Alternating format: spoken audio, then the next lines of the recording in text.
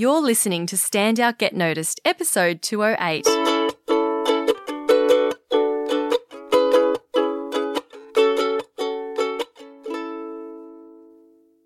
Hello, Rockstar, and welcome to Stand Out, Get Noticed. I'm Christina Canters, speaker, coach, and founder of The C Method, where I help high-performing professionals and business leaders to build powerful communication skills. Go to thecmethod.com/group coaching to check out my next upcoming program for professional women. It's all about helping you to have more confidence, influence, and impact in the workplace. So if that sounds like you, go check it out. thecmethod.com/group coaching. Now, if you've been listening for the last couple of weeks, you'll know that I have been away, I've been getting married, and I am off on a honeymoon. So this intro is pre-recorded, and this is the final week of the podcast takeover. Now, I'm sure I'll be sure to update you with some lessons learned probably from the wedding when I'm back. And this week, I'm very, very excited to have my amazing sister, Zay Canters, back on the show. Now, you may have heard Zay back on the podcast in episode 150, where we talked about identity, and that was a really powerful episode. It's one of my personal favorites. Now, if you did hear that episode, you might be wondering, hang on, Christina, isn't your sister's name Lizzie? Well, they have changed their name to Zay, and you may notice that I'm referring to Zay as they instead of she. Now, Zay is going to explain why that is in this episode or perhaps the next one as well. Now, if you enjoy this episode, please reach out to Zay and let them know. Okay, let's get into it. Please welcome the wonderful Zay Canters.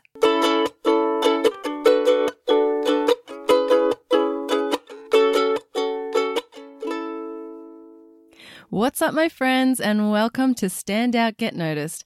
I'm Zay Canters, addiction and mindset coach and founder of How I Quit Drinking Alcohol, where we help people around the world overcome alcohol addiction. And I'm also co-founder of Fearless Movement Collective, supporting their LGBTIQA+ community transition into a healthier lifestyle with online fitness, nutrition, and mindset coaching. And thank you so much, Christina, for that wonderful introduction. I do believe it was last week where my partner Bowie and I were talking about gender diversity and how to use inclusive language. And so today's podcast is all about helping your audience to learn effectively and connect with your message. These techniques are particularly useful in face-to-face workshops, presentations, or trainings. So last night I went ice skating with my partner and our trans and gender diverse peer support group. And during the ice skating session, they said that there would be a free ice skating lesson available to anyone who wanted to join in. And seeing as though we'd only been ice skating maybe a couple of times before, we thought it'd be a really good idea to go and check out this lesson. When we arrived in the lesson, we were greeted by this lovely ice skating teacher and a bunch of other unco people on ice skates who were there gripping onto the railings. And the instructor started us off with getting us to hold onto the railings, move from right to left foot, progressing to letting go of the railings, moving forwards, turning around, learning to stop, learning to fall, and learning to go backwards, and all at really low speeds. By the end of the session, we had all learned a bunch of new skills, and we felt proud that we had achieved something. Now we could go into practice and get better at ice skating. If our instructor had told us to let go of the railings and start skating with some speed, I probably wouldn't have felt so safe and maybe thought the class was a bit too advanced for me. Have you ever been in a situation like this where your audience has really loved what you taught, even if it was some of the most basic lessons or techniques? Or maybe the content you shared was a bit too advanced for your audience and they switched off. Or maybe you've been in the audience and you were the learner like us as beginner ice skaters and felt really safe to learn something cool. Or maybe you experienced some kind of disconnection or resistance to what your trainer was teaching you. When you are the trainer, the last thing you want your audience to do is switch off or resist your message or distrust you. And here are some 2 reasons why this disconnect can occur. The first reason is that you may be sharing content that is at a level that your audience is not at yet or not ready for. If you want to learn more about how to plan your presentation to suit your audience, listen to podcast episode 98. That's how to plan your presentation, where Christina talks about understanding your audience and gives you an epic presentation template that you can download. I use this presentation template to help me plan my workshops. It's really awesome. And I'll put a link to this in the show notes where you can find it at thecmethod.com/208. And the second reason your audience can switch off is that it could be because they are at a particular level of thinking, at a certain psychological level, and you are jumping too far ahead of their thinking. It's like getting them to practice when you haven't even taught them the steps yet. It's like diving straight into a deep conversation about intimate feelings when you've only just met a person. It's just going a bit too far.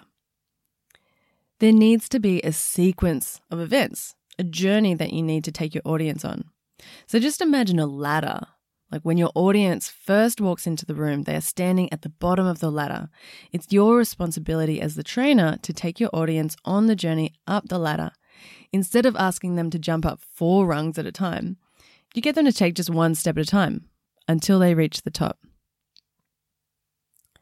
And it's important to know where your audience's collective thinking is at, because the more you understand and calibrate your audience, the better you'll be at communicating with them in a way in which they understand and connect with. And they're more likely to be receptive of your message. So what we're going to be learning about in this podcast are 3 ways you can understand where your audience is at and how to create a powerful learning experience. So what is a powerful learning experience? What do I even mean by that? For me personally, a powerful learning experience is one which I learn something new, something that is related to me and what I care about, and something that I can actually implement into my life, something that will improve the quality of my life in some way. I also find powerful learning experiences ones where I connect to other people and create new friendships and find people who have the same values as me, who care about the same kind of things. And another powerful learning experience is one where I learn something about myself, which I didn't know before. I think it's incredibly empowering when that happens. And it may not only be learned in some kind of personal development training, but I can learn something new about myself in any kind of situation. It can just be a moment that I realize that I can actually do something I never thought I could do. Those are just a few things that can create a powerful learning experience. Now I'm going to share with you how you can create a powerful learning experience by exploring these 3 awesome stages. First, I'll share what they are, and then I'll go into each of them in more depth and how you can use them. They are, number 1, build trust. 2, create relatability. And 3, cultivate uniqueness. It's important that you do this in order to move your audience through the different stages. So let's start at the beginning. When people encounter you for the first time, whether it be a presentation, a workshop, or a training where you are the facilitator, they subconsciously start in a state of distrust. So number 1 is building trust. When people are in a level of distrust, it's all about survival. They do not connect with other people. They're generally responding to fear, like the fear of being judged, being rejected, not being loved. It's the fear of not being worthy. They may not feel like they are worthy of even being in the room. So when someone is in a state of distrust, they may be experiencing a lot of social anxiety of being in a new place, not trusting anyone, afraid of people judging them or rejecting them. It's challenging for people in a state of distrust to comprehend or actually learn any useful information because they're focusing purely on survival, on just getting through. Generally, they're thinking about themselves. And when they're thinking about themselves and what they look like and how they're being perceived by other people, or whether someone's going to say something to them or whatever, they're not capable of thinking about anything or anyone else. So we need to build their trust before we teach them anything or give them any information. When it comes to a group of people that you are giving a presentation to who don't know you well already, your audience is going to be in some level of distrust. Subconsciously, your audience will be thinking something like, I'm not like anyone else here. I don't trust anyone. Who gives a crap about you? What's in it for me? They may be wondering if they're in the right place. And your job as a trainer or facilitator is to help them move from not having any trust in you or anyone to trusting and feeling connected to you and the others in the room and knowing that they're in the right place. So how do we build this trust? First, you need to acknowledge where they're at. When you acknowledge that where they're at, that you know that how they might be feeling, you're showing them respect. You're showing them that you see them. You're showing them that you care about them. And how you can do this is by acknowledging the time and effort it took to even get into that room, all the traffic that they had to deal with, the kids they had to organize, that they could have been doing so many other things, but they made a choice to be there. And that means that they're committed to getting the results from being a part of that workshop or that training. People who are in a level of distrust are only thinking about themselves. And when they are in that space, we need to make it all about them and what they are going to get out of it. One thing not to do is to start talking about yourself and how awesome you are and why they should be listening to you. So people in a state of distrust don't care about you or what you do. They just want to know about how you can help them. My partner and I went to a presentation where the trainer launched straight into talking about all of his successes and how amazing he was. And we just didn't really connect or trust him at all. And we ended up leaving the first moment that we could. So in order to build trust from the beginning, we simply must acknowledge our audience. Show that we care about them and focus on what they are going to get out of being here. It doesn't have to be huge. It can just be a short acknowledgement. And once you've done this, your next goal is to move your audience to the second state they need to be in for them to have a powerful learning experience. And that is to create relatability. So the second stage is create relatability. When your audience is in a state of relatability, they start to trust you and they start to trust the others in the group. They start to loosen up a bit. They start to connect and talk to each other. They begin to have a little bit of fun. And what we're wanting to create with relatability is for your audience to be thinking, yeah, right, like I like these people. We're kind of the same as each other. And this is a really cool space to be in because in this state, they're not worried about themselves anymore. They're becoming more receptive to learning and comprehending new information. In order to move your audience to relatability, you need to show the audience that they can relate to others and that they're in the right place. You could say something like, first of all, I'd like to start a conversation about what has potentially brought you here. And someone puts their hand up and says their answer. And you could say, who else is here for blah? You know, who's here because they want to learn more about blah? And, you know, people will put their hands up. And you could say something like, put your hand up if you connect with that. Keep your hand up high and have a look around the room. And so you get people to look around the room, connect with each other, give each other some significance and get to know that, you know, they're all here for the same reason. They all want to learn the same kind of things. And this is a really awesome and basic facilitation technique. Christina does it all the time and she teaches it in her workshops. She does it in her presentations to connect and create engagement with her audience. And by doing this, we are accomplishing two things. One, by making the first person who put their hand up feel really good, by rewarding and acknowledging, by getting other people, you know, just finding the other people to agree with them so they don't feel like they're that one loner that's the only person that is putting their hand up. And it's also going to make them want to put their hand up even more. And secondly, the audience thinks, wow, there's a lot of people here for the same reason, creating some kind of relatability, some kind of belonging. And once we've created the sense of belonging in the group and they feel like they're in the right place, they're surrounded by people who are like them and that they can trust, it's time to share with them something that's going to help them in some way. While it's awesome that people get to connect and relate, we don't want to just leave them there. We need to teach them something or share some kind of information with them. In order to do this, they need to step out of the safety of the tribe and step into their unique personal power. They need to learn something new and try it for themselves. And this brings us to the third way to create a powerful learning experience, and that is to cultivate uniqueness. So cultivating uniqueness is all about helping your audience find their individuality. It's helping them believe in their own power and ability to do something. It's about discovering more of who they are, more of what they care about, and what they're good at. The state of uniqueness is about your audience taking full responsibility for their learning, their situation, their problem, and choosing to solve it on their own. People in this state of uniqueness starts to put themselves first. They care less about what people think of them and belonging, and they care more about being different.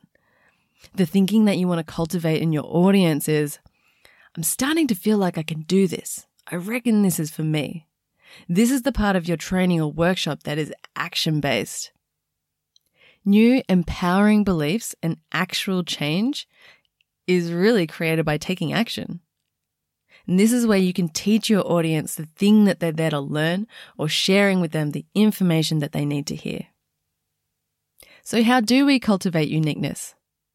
Firstly, it would be to teach small chunks that are just one step ahead of where they're currently at, not to give them 10 steps, but just one or a few small steps. Secondly, you can get your audience engaged and connecting to your message by asking some questions, maybe at the end of what you've taught them. So, what was it about the stuff that we just learned that was the most impactful for you? What was confronting about it? What are you excited to do about it? How is it giving you more fuel to move towards what you really want in life? What is it that you're finding useful? What are you going to do as a result of the things that we just learned? So all these questions help the audience to relate what we just learned to their own personal lives and to focus on how it will actually help them. In this space, it can be super beneficial to share with your audience some powerful messages that can help them get to this point. For example, one message that you can share is, the more that you think about doing something without doing it, the more your self-esteem will decrease. So, for example, when it comes to like my fitness training, if I get up in the morning and I think about it and I think about doing a training session and I think about it some more and then I keep thinking about it and then I don't do it, then my self-esteem is going to decrease. It's going to drop. But if I just do the training session and I get it done and I take action, then my self-esteem is going to rise. And so that's important for people to know. So just thinking about it isn't going to be really helpful. In order to cultivate that unique power within us and to feel empowered is to actually do the thing. So us as trainers need to help our clients get to that stage. The second message that you can share with them is, you have to start before you're ready. You know, you'll never be ready to start. You just have to begin. So most people are waiting for some kind of confidence or clarity or having enough knowledge to get started on something. But all of those things, they don't just come to you. They only come from actually doing the thing. And so that message can help your audience to, just take that very first step. That first step that's just going to give them that feeling of, yes, I did it. I knew I could do it, or I didn't know I could do it. That's amazing. And the third one is, imperfect action is better than perfect inaction or no action at all. So many people are perfectionists and they're afraid of doing something if it's not going to be perfect, so they never ever get started on something. So it's important to let them know that at the beginning, it's cool. It's always going to be imperfect. What is perfection anyways? But taking imperfect action is awesome. And it's way better than not taking any action at all. So here are some awesome messages that you can share in this stage of cultivating uniqueness that can help your audience to get the courage to cultivate that courage and uniqueness to step out and take action, the action that's going to make them feel absolutely amazing. And finally, you as the trainer, you need to believe in your audience more than they even believe in themselves. If you believe that they can do it, then they are more likely to believe that they can do it. The person with the most certainty always wins. So you need to be the person with the most certainty. All right, so just to give you a quick recap, we talked about what it means to create a powerful learning experience and 3 ways that you can help your audience go from being skeptical and distrustful to leaving feeling connected to your message. The 3 ways are to build trust, to create relatability, and to cultivate uniqueness, and in that order.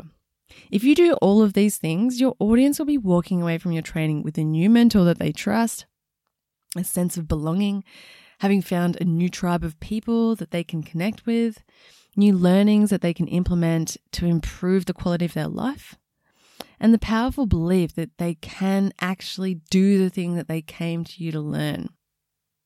Again, if you want to learn more, show notes will be at thecmethod.com/208. And if you loved this podcast, share it with your friend. And that's all from me this week. Thank you so much for spending some time with me today. Christina is excited to be back with you next week. Keep on being awesome, and I'll talk to you next week. My name's Zay Canters, and this has been Stand Out, Get Noticed.